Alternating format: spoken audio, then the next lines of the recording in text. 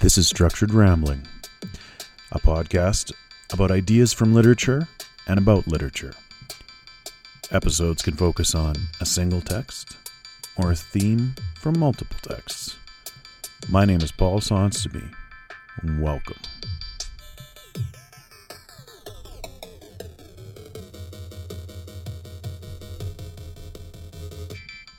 I must be in a winter mood.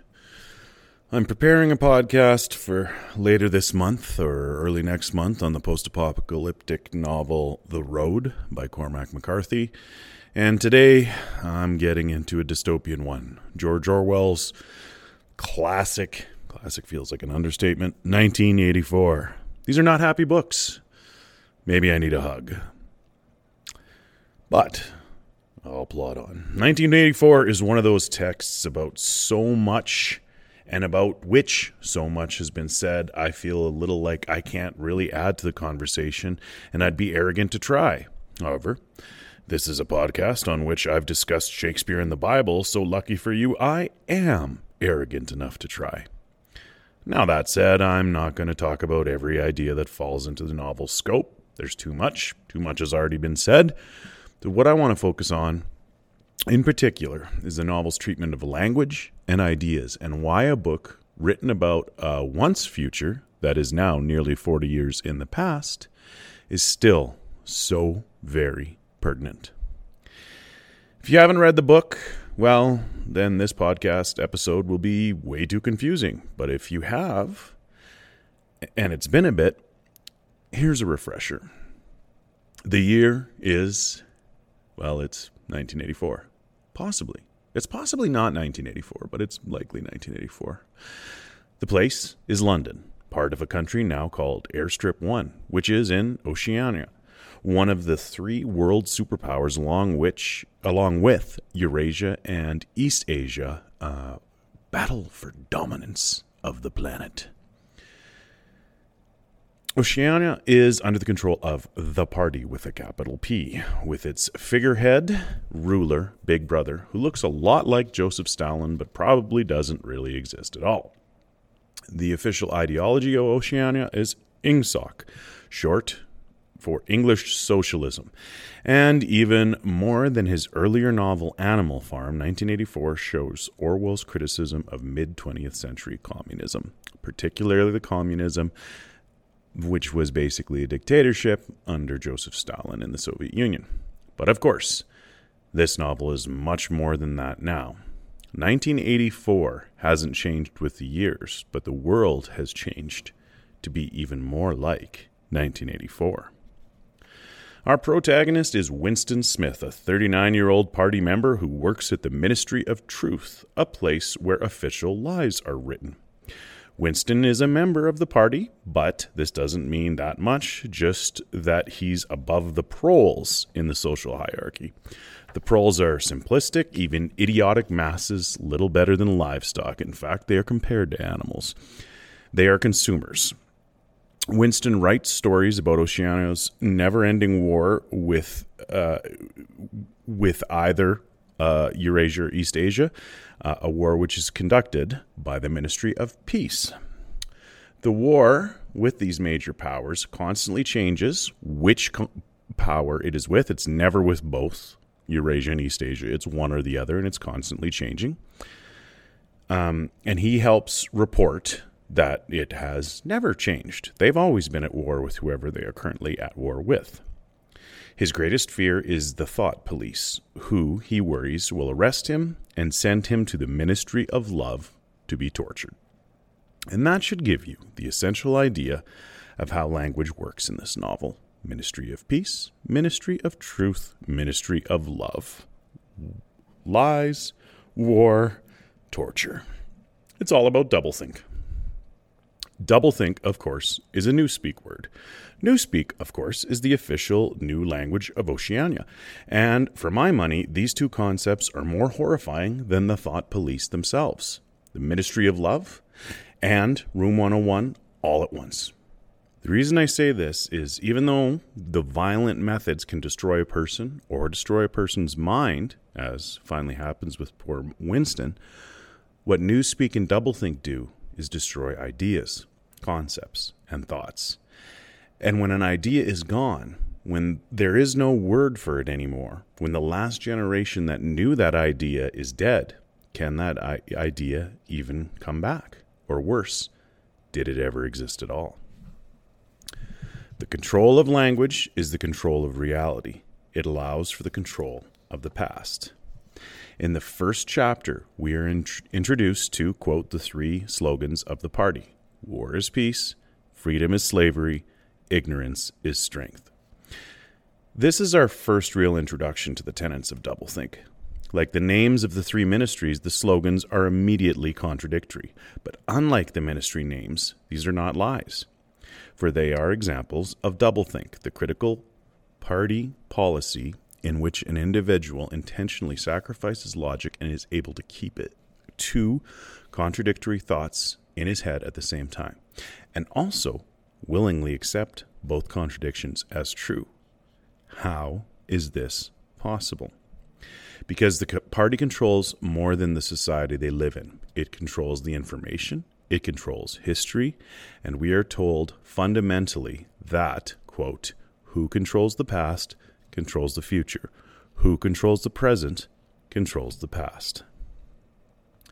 This is more significant than the reader realizes when first told in these early chapters, and truly doesn't land home until subsequent reads. What if information in history, the facts, are controlled, even created or destroyed? And what if those in control have a specific agenda, the retention of power, and will alter and eliminate and fabricate any facts for their own purposes?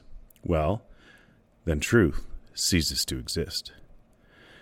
There is only subjectivity. There is only the truth you are fed.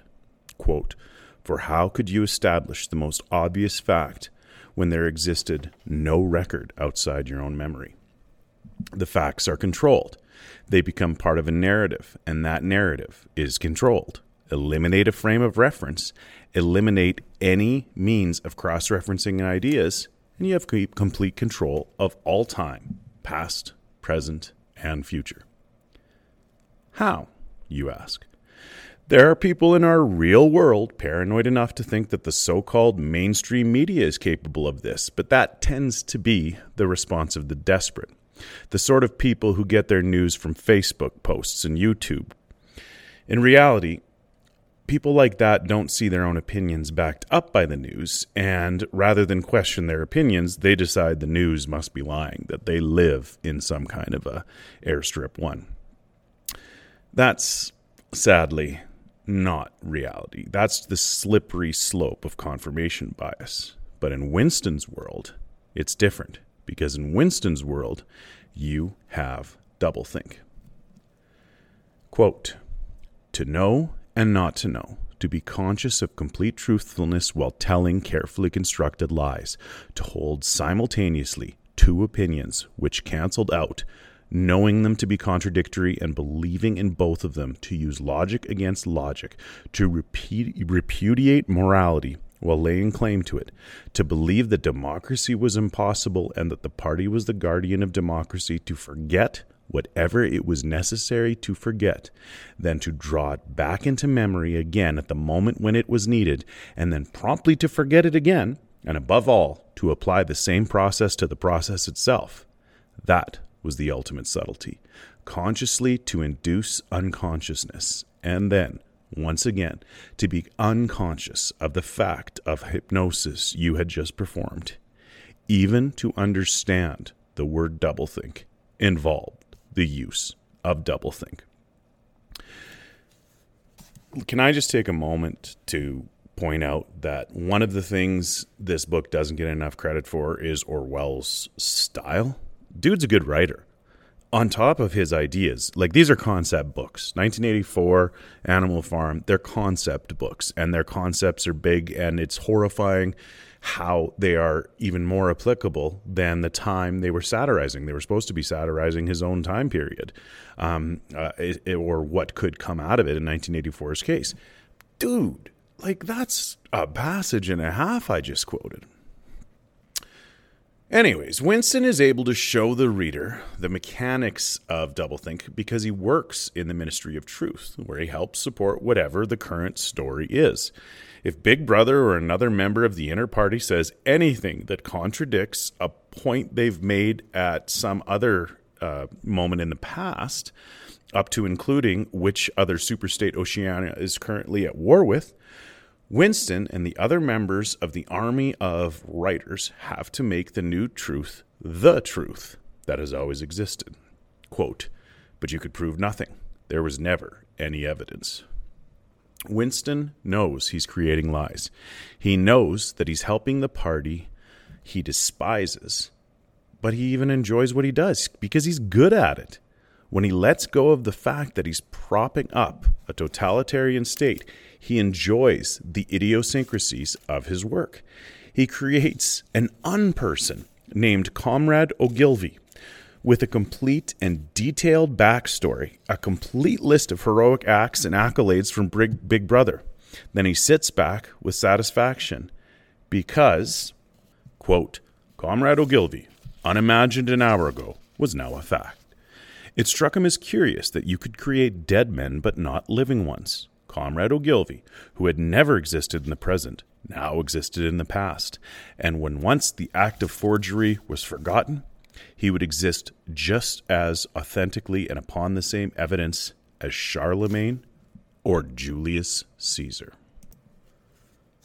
Central to the party's control, central to the tenets of INGSOC, English socialism, and central to doublethink itself is Newspeak. In fact, doublethink is a Newspeak word. Newspeak is the official language of Oceania. It's not. It's a formal language. It's not the vernacular yet, but it's so complex and important to the flow of the narrative that Orwell added an appendix on how it works at the end of the book. In essence, it takes the most complex language on the planet and attempts to streamline it. Redundant or overly connotative words are removed. Prefixes are given to do the work of rich synonyms. Words such as well and bad are considered redundant and replaced with goodwise and ungood, respectively. Good expresses the only idea needed, and better than good is double or double plus good. Bad doesn't properly encapsulate the absence of good, so ungood is used instead. And bad ceases to exist, which is too bad.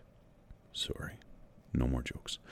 Remove a word from the language for a couple of generations and it ceases to exist, especially considering that there are no records of it. Remember, all data is controlled.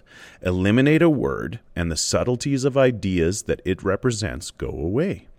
If you have no word for, say, pride, can pride exist if no one knows what it is or what it was? We are told in this appendix that, quote, countless other words such as honor, justice, morality, internationalism, democracy, science, and religion had simply ceased to exist.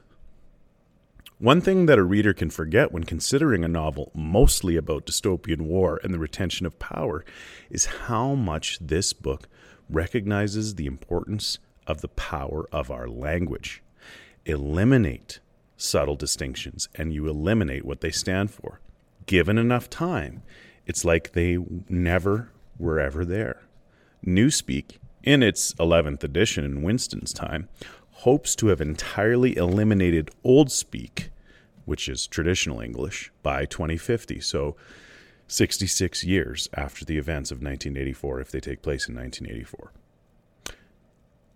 Approaching English like a mathematical equation butchers and neuters it.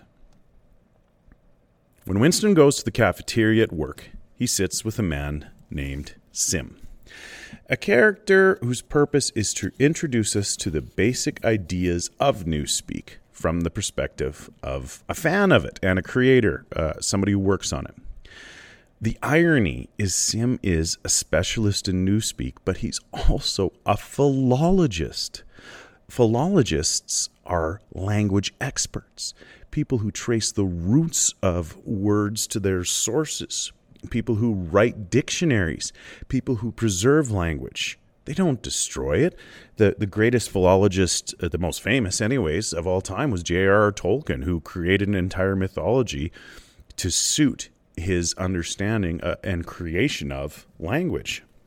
Sim is a philologist who destroys language is just like a ministry of peace that conducts a war.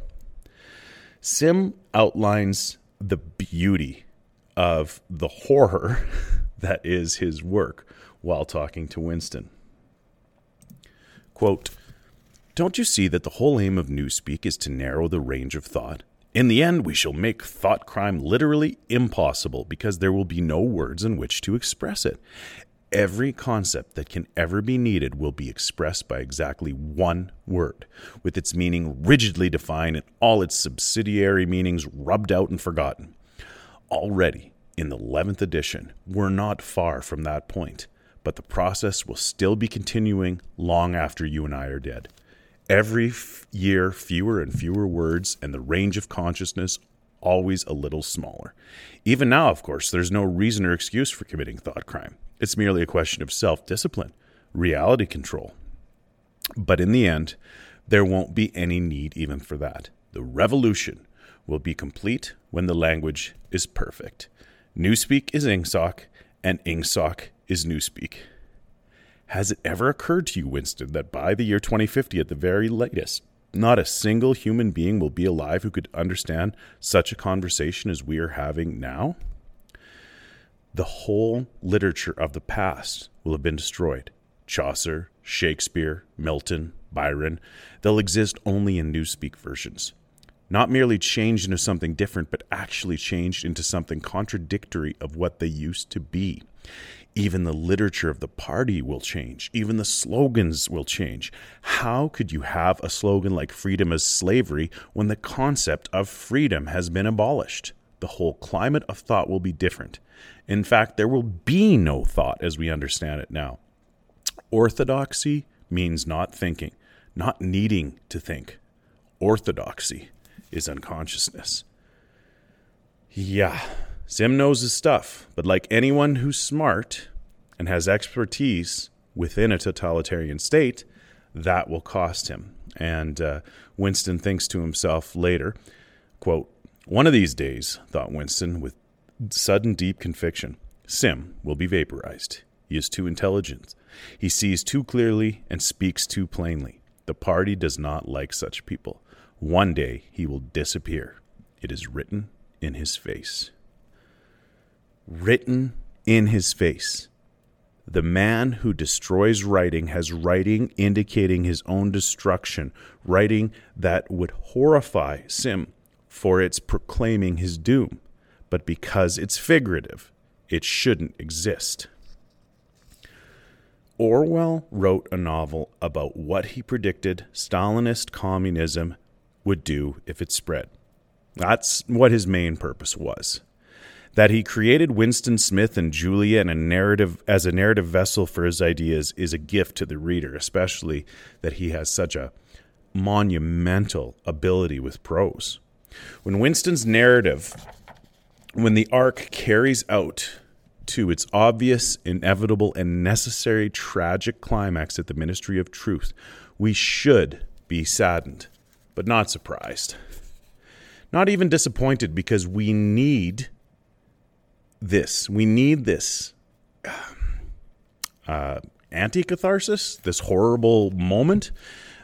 We need it because we need to get the truth that the character O'Brien, who Winston initially trusted, and of course turns out to be a member of the inner party and a actor in the Thought Police. We need what O'Brien says while he's interrogating Winston. If that's the word.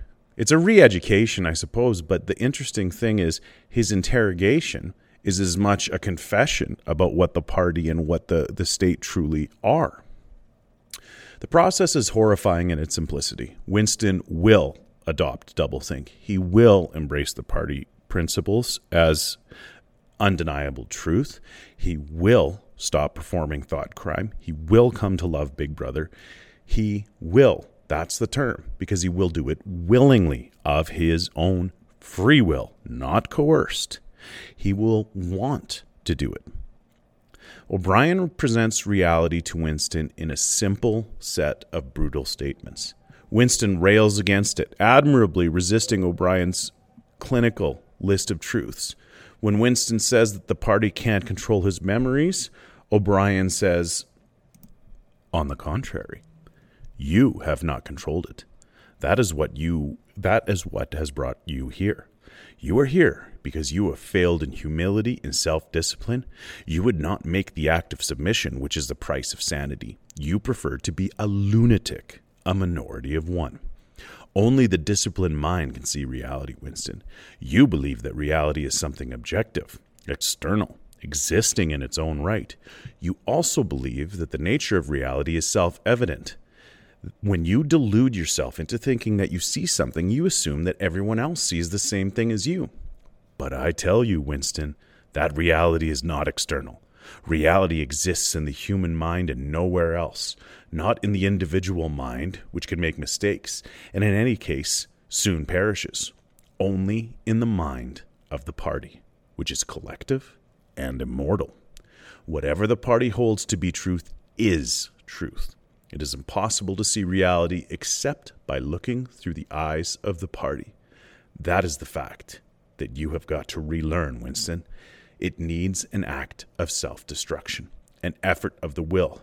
You must humble yourself before you can become sane. What follows through the majority of this section are more speeches like this from O'Brien, showing Winston what truth and reality really are in Oceania to the people of Oceania. Like the infamous Goldstein essay near the end of Section 2, it is what makes this a different sort of novel. It's special. It's also what tends to alienate many readers who just want to pick up a novel. But what Orwell is doing is showing the mechanics of this world. He's answering the questions the novel has asked for 250 pages. The reader has hoped this was the sort of dystopian novel where a victory takes place, or a catastrophe. It's not. The system will not be overthrown because it's too perfect. Everything is accounted for. And Winston is simply its latest victim, or its latest convert, if you like. Let me read one last spectacular speech in a collection of them from O'Brien. But this is the last one I'll share with you. Quote, "Do you begin to see then what kind of a world we are creating? It is the exact opposite of the stupid hedonistic utopias that the old reformers imagined. A world of fear and treachery and torment, a world of trampling and being trampled upon, a world which will grow not less but more merciless as it refines itself. Progress in our world will be progress toward more pain. The old civilizations claimed that they were founded on love and justice. Ours is founded upon hatred. In our world, there will be no emotions except fear, rage, triumph, and self-abasement. Everything else we shall destroy. Everything. Already we are breaking down the habits of thought which have survived from before the revolution. We have cut the links between child and parent, and between man, and between man and woman. No one dares trust a wife or a child or a friend any longer. But in the future, there will be no wives and no friends. Children will be taken from their mothers at birth as one takes eggs from a hen. The sex instinct will be eradicated. Procreation will be an annual formality like the renewal of a ration card. We shall abolish the orgasm. Our neurologists are at work upon it now. There will be no loyalty except loyalty toward the party. There will be no love except the love of Big Brother. There will be no laughter except the laugh of triumph over a defeated enemy. There will be no art, no literature, no science. When we are omnipotent, we shall have no more need of science. There will be no distinction between beauty and ugliness. There will be no curiosity, no enjoyment of the process of life. All competing pleasures will be destroyed. But always, do not forget this, Winston. Always, there will be the intoxication of power. Constantly, increasing and constantly growing subtler. Always, at every moment, there will be the thrill of victory, the sensation of trampling on an enemy who is helpless. If you want a picture of the future, imagine a boot stomping on a human face forever. Scary. And something to note is, of course, the term utopia, which famously translates to nowhere, right? Utopia, this perfect heaven on earth, it can't exist. It traces back to Thomas More in the Middle Ages and concepts even earlier in the ancient Greeks. But the concept of a dystopia didn't really appear in popular fiction in any way until the 20th century. Utopias, worlds that were better, where everything was heavenly, were still very current in Jules Verne and writers like that through the 19th century. But it was only with World War I, World War II, the Great Depression, nuclear war, the Cold War, the catastrophes that we perpetuated in the early part of the 20th century, that we also had a reflective idea of where this could lead. The dystopia, right? An imperfect or perfectly awful reality and state and situation and world. And that's what O'Brien is describing. It's scary. And not because it's in a predictive work of fiction from 1948, a science fiction dystopian novel. No, it's scary because it sounds so much like our reality. Take any modern politician, and how does he succeed? How does he thrive? By vilifying the other guy. By making you despise those who support the person he despises. There are no contrary opinions. There are only enemies. Politicians lie and twist their lies, and some, when they're caught, renege, though unwillingly. But then you get the truly remarkable ones, like Donald Trump, who present lies so loudly, so adamantly, who contradict facts and themselves so openly that we wonder how anyone can believe them. And anyone who lies that confidently is always going to draw people in because they just can't believe it's a lie if it's said with such confidence. What Trump is too stupid to realize that Stalin and Hitler did was all you need is the whole system to get on board with changing the story to suit your mood. Telescreens watching us? That's cute. We carry two-way supercomputers with cameras and microphones in our back pockets. They can track us from space. Pornography is a distraction that's slightly illegal? That's cute. We have 90% of the internet dedicated to it, absolutely free and readily accessible for children. Loud propaganda? That's cute. Fox News and MSNBC and CNN spend more time attacking contrary opinions than presenting news. A disinterested proletarian public? That's cute. More people care about Adriana Grande's last Instagram post than the mountain of plastic that is choking the Pacific Ocean. The problem with 1984 is not how much of our current world is predicted correctly, but how far even George Orwell fell short of predicting what would one day be our truth.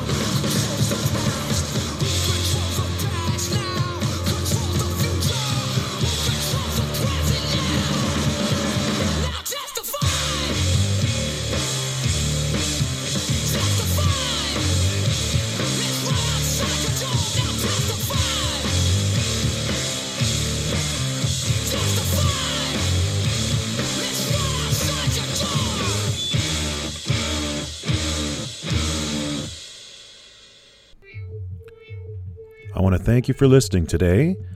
And if you enjoyed my podcast, please feel free to give me a rating and review. Episodes come out at the beginning and middle of pretty much every month. Have a great day.